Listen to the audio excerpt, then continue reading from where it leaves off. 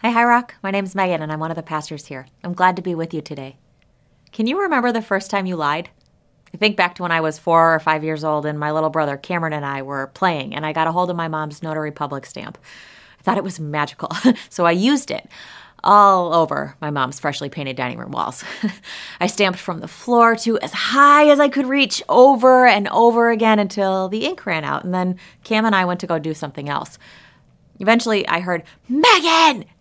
I knew by the tone of my mom's voice that something was wrong, but I didn't know what till I saw her standing by my beautiful stamp mural. I was confused. Her tone was angry, but I didn't know why.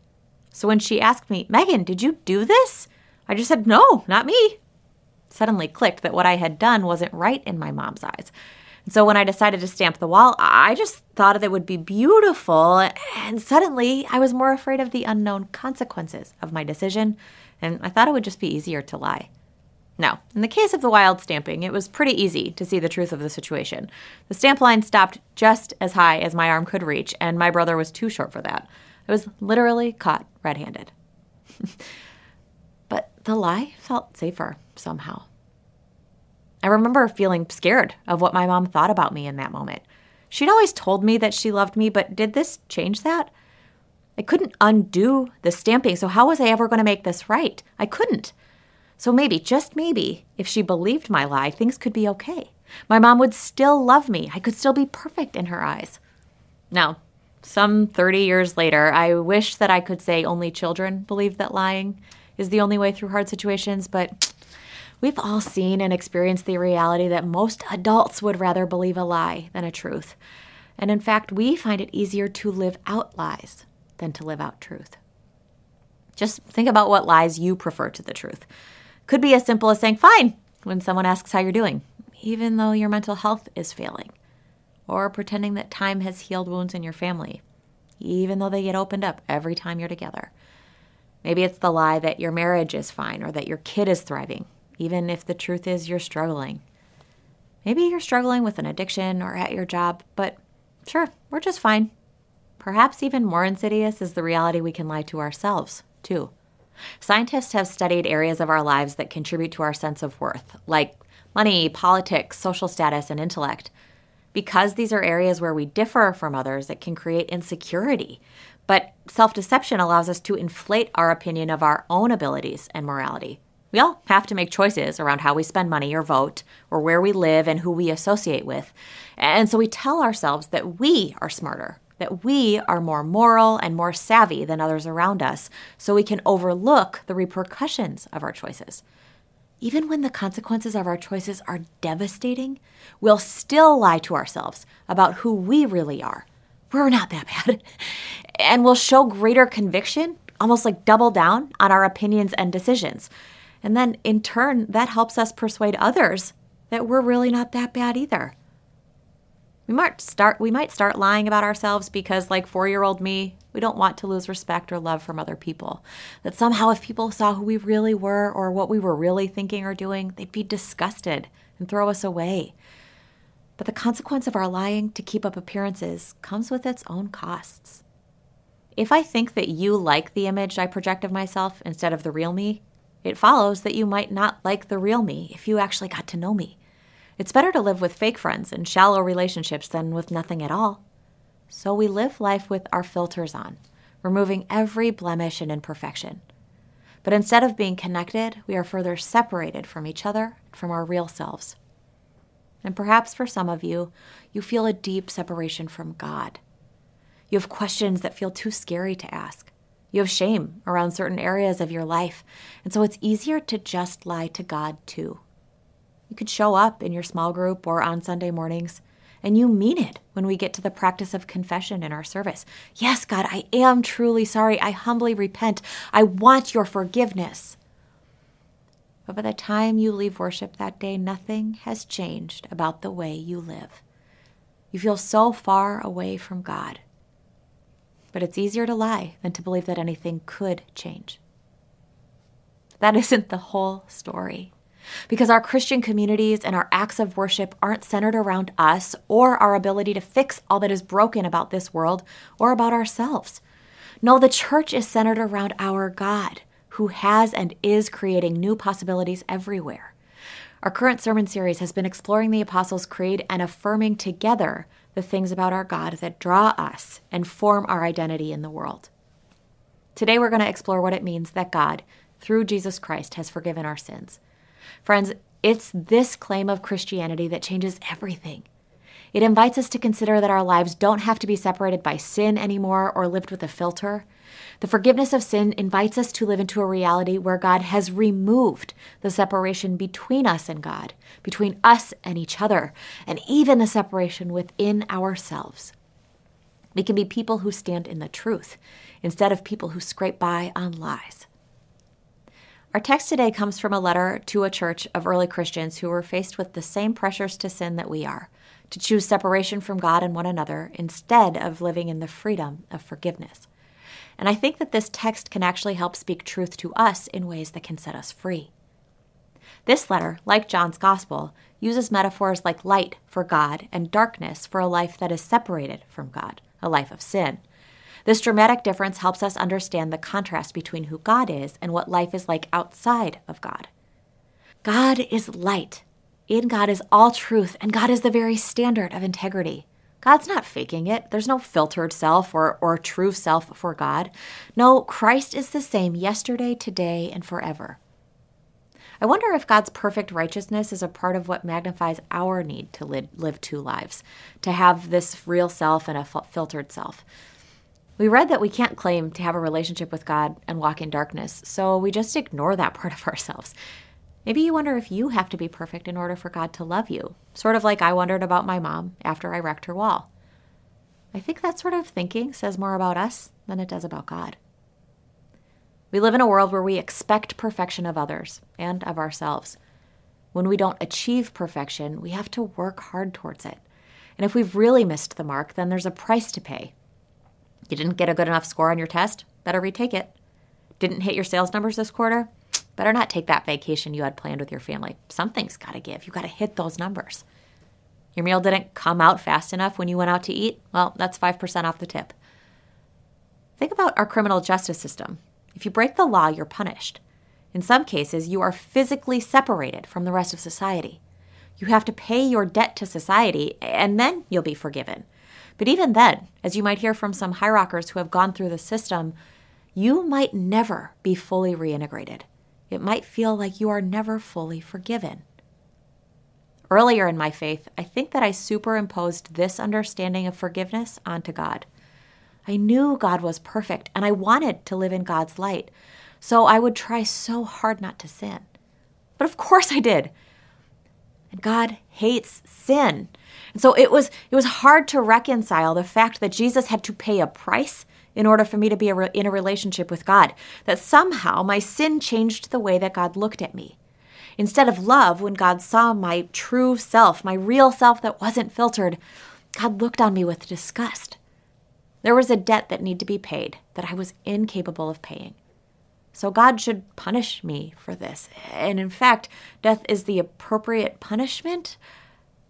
I thought that that's what the Bible said, but instead of punishing me, God sent Christ to be punished in my stead. Christ is paying the debt that we've all accrued from sin by dying on the cross, and God's hatred of me because of my sin was appeased. In the church, there's a fancy word for the forgiveness that God offers. God repairing his relationship to humanity. It's the word atonement. And this particular view is called penal substitutionary atonement. In layman's terms, it would say that it was only because Jesus died that God wanted to forgive us, and that even still, God would look on us with disgust if it weren't for Jesus. For me, in my early childhood, and perhaps for you, this was the only way to understand the cross.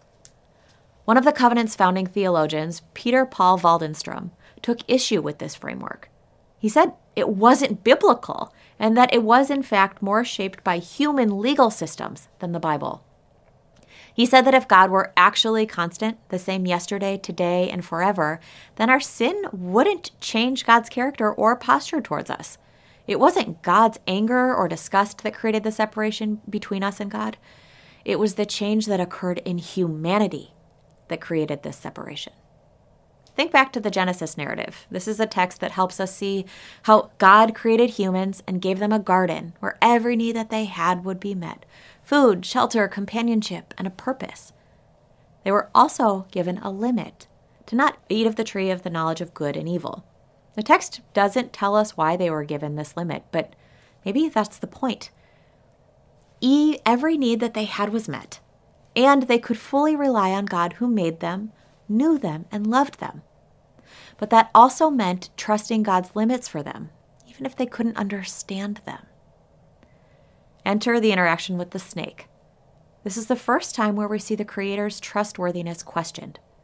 The limit that used to be just a given was now scrutinized as though it were just an option. And so they took that option.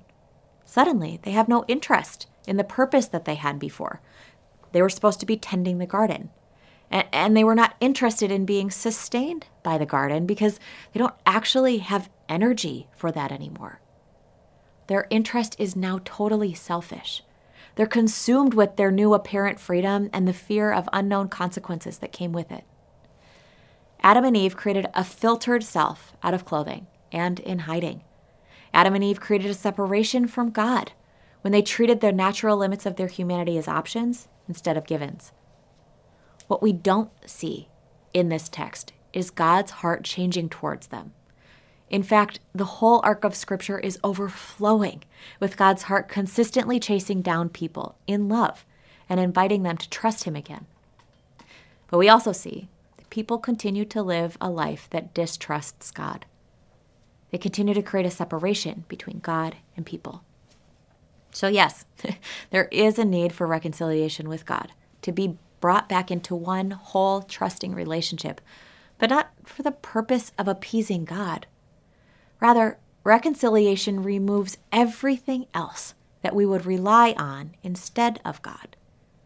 That is removing our sin. But we couldn't do that on our own. Because no matter how much we try, we aren't perfect. We're selfish and untrustworthy. We have mixed motives and actions. Our filtered selves don't fool God, even if we can try to fool ourselves and others for a while. But God is light, and in Him there is no darkness. God is love, and God loves us. And this is why it matters that Jesus came out of God's love to remove our sin. Because the purpose of the cross isn't to change God's anger at us or God's love. It's to change us. The cross allows us to understand the depth of God's love. It covers our sins, making us reconciled with God in perfect love and truth. This is the difference between a debt being paid and a debt being forgiven. Payment is like an economic transaction that can be completed. If I decide to buy this shirt, I pay the price for it. It's given to me, and I don't need to have any further relationship with the seller because our business is finished. But I've been in a relationship with Sally Mae for 14 years, and I've still got another 3 to go. Unlike the youths in that picture, I have no desire to have a relationship with these lenders. But we have one, and it's completely defined by my debt. Once I've paid it, y'all, we are done. If we apply this to explaining Christ's work on the cross, I just don't think that it translates. It would say that God, in His righteousness, just looks on us with disgust, only seeing the debt that is owed. This is the debt that frames our relationship. So we accept Jesus' offer to pay our debt, but then is our relationship with God over too? I mean, Jesus has taken care of our sin, has paid our debt, and we can just be done investing any more in our relationship with God. So we can say we don't have any sin, and yet we still experience the separation that exists between us and God. Because living as though we don't have any sin continues to separate us from other people, too. Earlier in our marriage, Brad would talk to me about something I'd done to hurt him, and I would respond with, well, no, that wasn't my intention. I would follow it up with all the reasons why my behavior wasn't really hurtful, and basically, he needed to now apologize to me for assuming the worst about me. Brad told me I had caused a separation in our relationship. I told him he was wrong. There was nothing I needed to do, and I could go along with my day. But inside, I felt awful. I really didn't think that I had done anything wrong, but I could see that I had hurt him. And I didn't want to lose the moral high ground, so I was stuck It was better to lie because I felt better about myself. But the gap between us got wider and the hurt didn't go away. If we let these patterns continue, they start to build on top of each other, and the gap between our real self and our filtered self, between us and others, between us and God, grows wider. No one decides to live in darkness overnight. It's a lot of small choices that keep adding up. And when we say we don't have any sin, we lie to ourselves, we lie to others, and we lie to God. In this debt and payment framework, many of us realize we could never pay back the debt that is owed. So we'd rather lie and say that we don't have sin in the first place. I think this is the trap that many folks who've been in the church for a while fall into. In every other area of our life, our progress is measured by our accomplishments and our growth. When we reduce sin and forgiveness to debt and payment, well, we want to make sure that our debt is getting smaller and smaller. We like it when our leaders and our elders seem perfect. They have all the answers. They don't sin. Maybe that's why it's all the more shocking when we find out that one of our spiritual role models has a sin revealed. We want them to be sinless. We don't want them to have a debt to be paid. If they have a debt, what hope is there for us? I felt that pressure as a lifelong church kid. Being the perfect Christian meant not sinning, right? A sinless life was going to be compelling to all of my non-Christian friends. I didn't have a debt Jesus needed to pay for me. He could use all of his saving grace on the new Christians who needed it so much more than me. Well, that fell apart pretty much in the middle of high school. I was lying to myself and others that I wasn't sinning, but I was living two lives. I still had my public-facing life that was seemingly sinless, but there was an entirely different life where I was pretty much just leaning into sin all the time. But I could sort of ignore that private life. I just kept God out of it. I honestly could have said at that time I wasn't sinning, and I think I would have believed myself. Self-deception is a powerful trick. Do you resonate with that? This notion that your public-facing Christian witness needs to be sinless? Does that conflict with your inner reality? Eventually, I couldn't keep up my double life. I was so tired from lying all the time. But my debt was so heavy, and I felt like I could never repay it. So one day in my dorm room, I told God, hey, I know you're there, but I need to stop lying. I can't be perfect.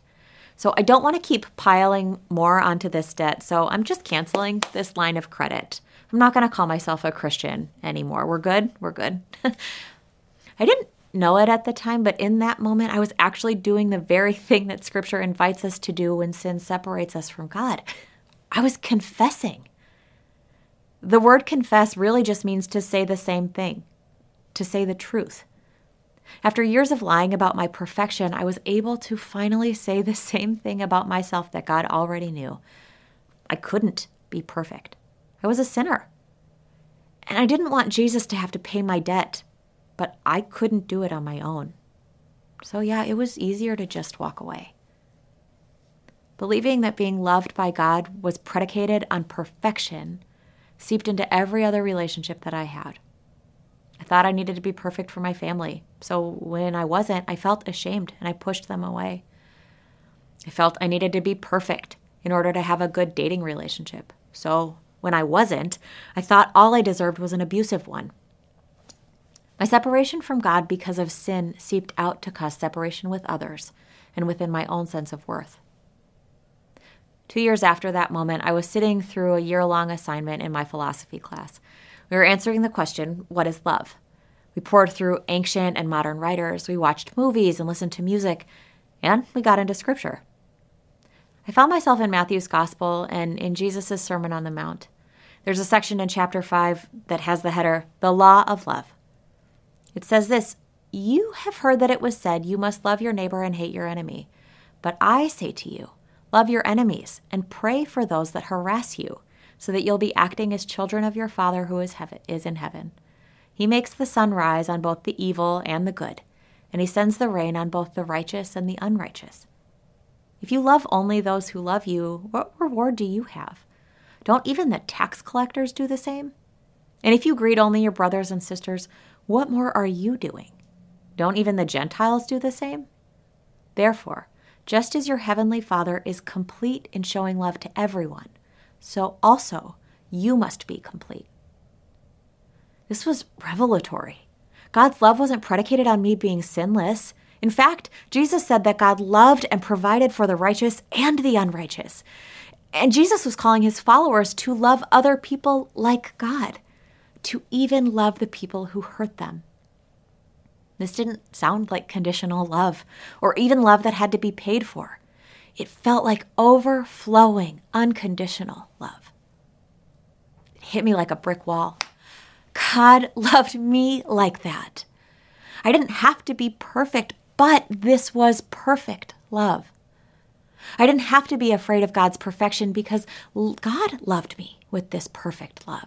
John tells us that there's no fear in love, but perfect love drives out fear because fear expects punishment. The person who is afraid has not been made perfect in love. This is the difference between Jesus paying a debt on our behalf and God forgiving our sins through Jesus. We're expected to repay our debts.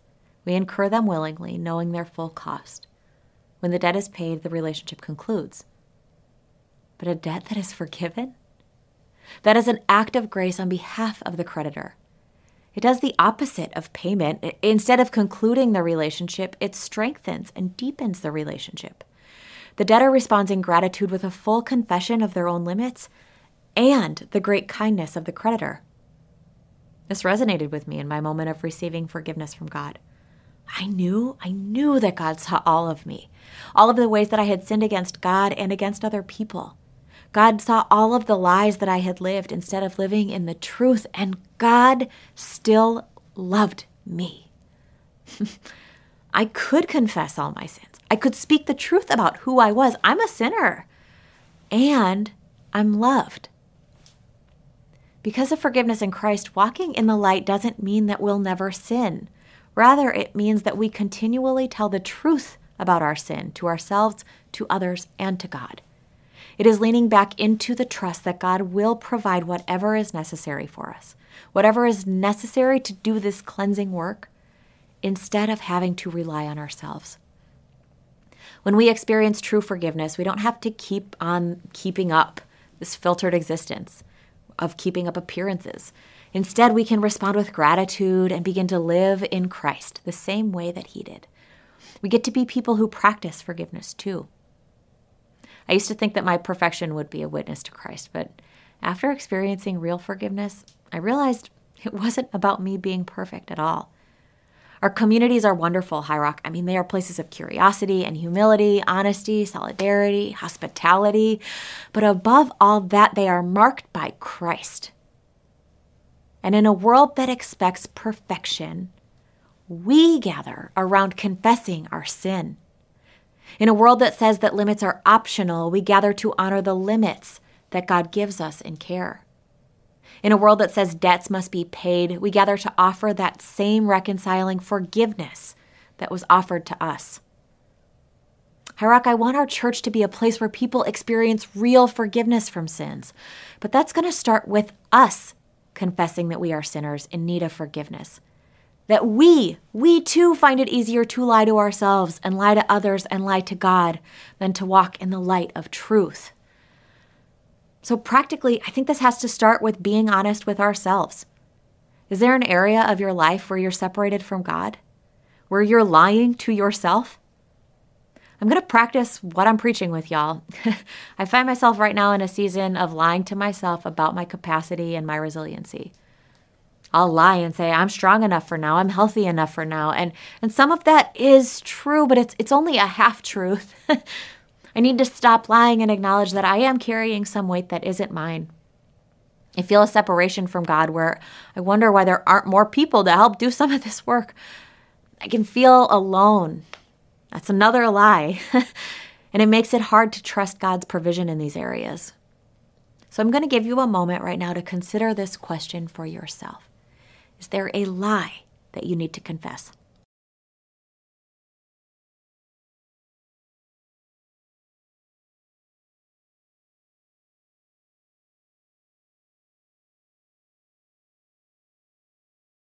While we might feel like our confession is just between us and God, this is actually one of the ways that our lies can continue on longer. I found that it's just too easy for me to go back to lying to myself. When I find myself recognizing my sin, like the one that I just named for you all, I confess it to Brad, but also to some colleagues like Walt and Ryan. They each want more for me than a life that stays stuck in this lie, and so they help speak the truth of what God offers in a way that I can hear it. We are called to bring each other back into the truth of God's love and God's ways.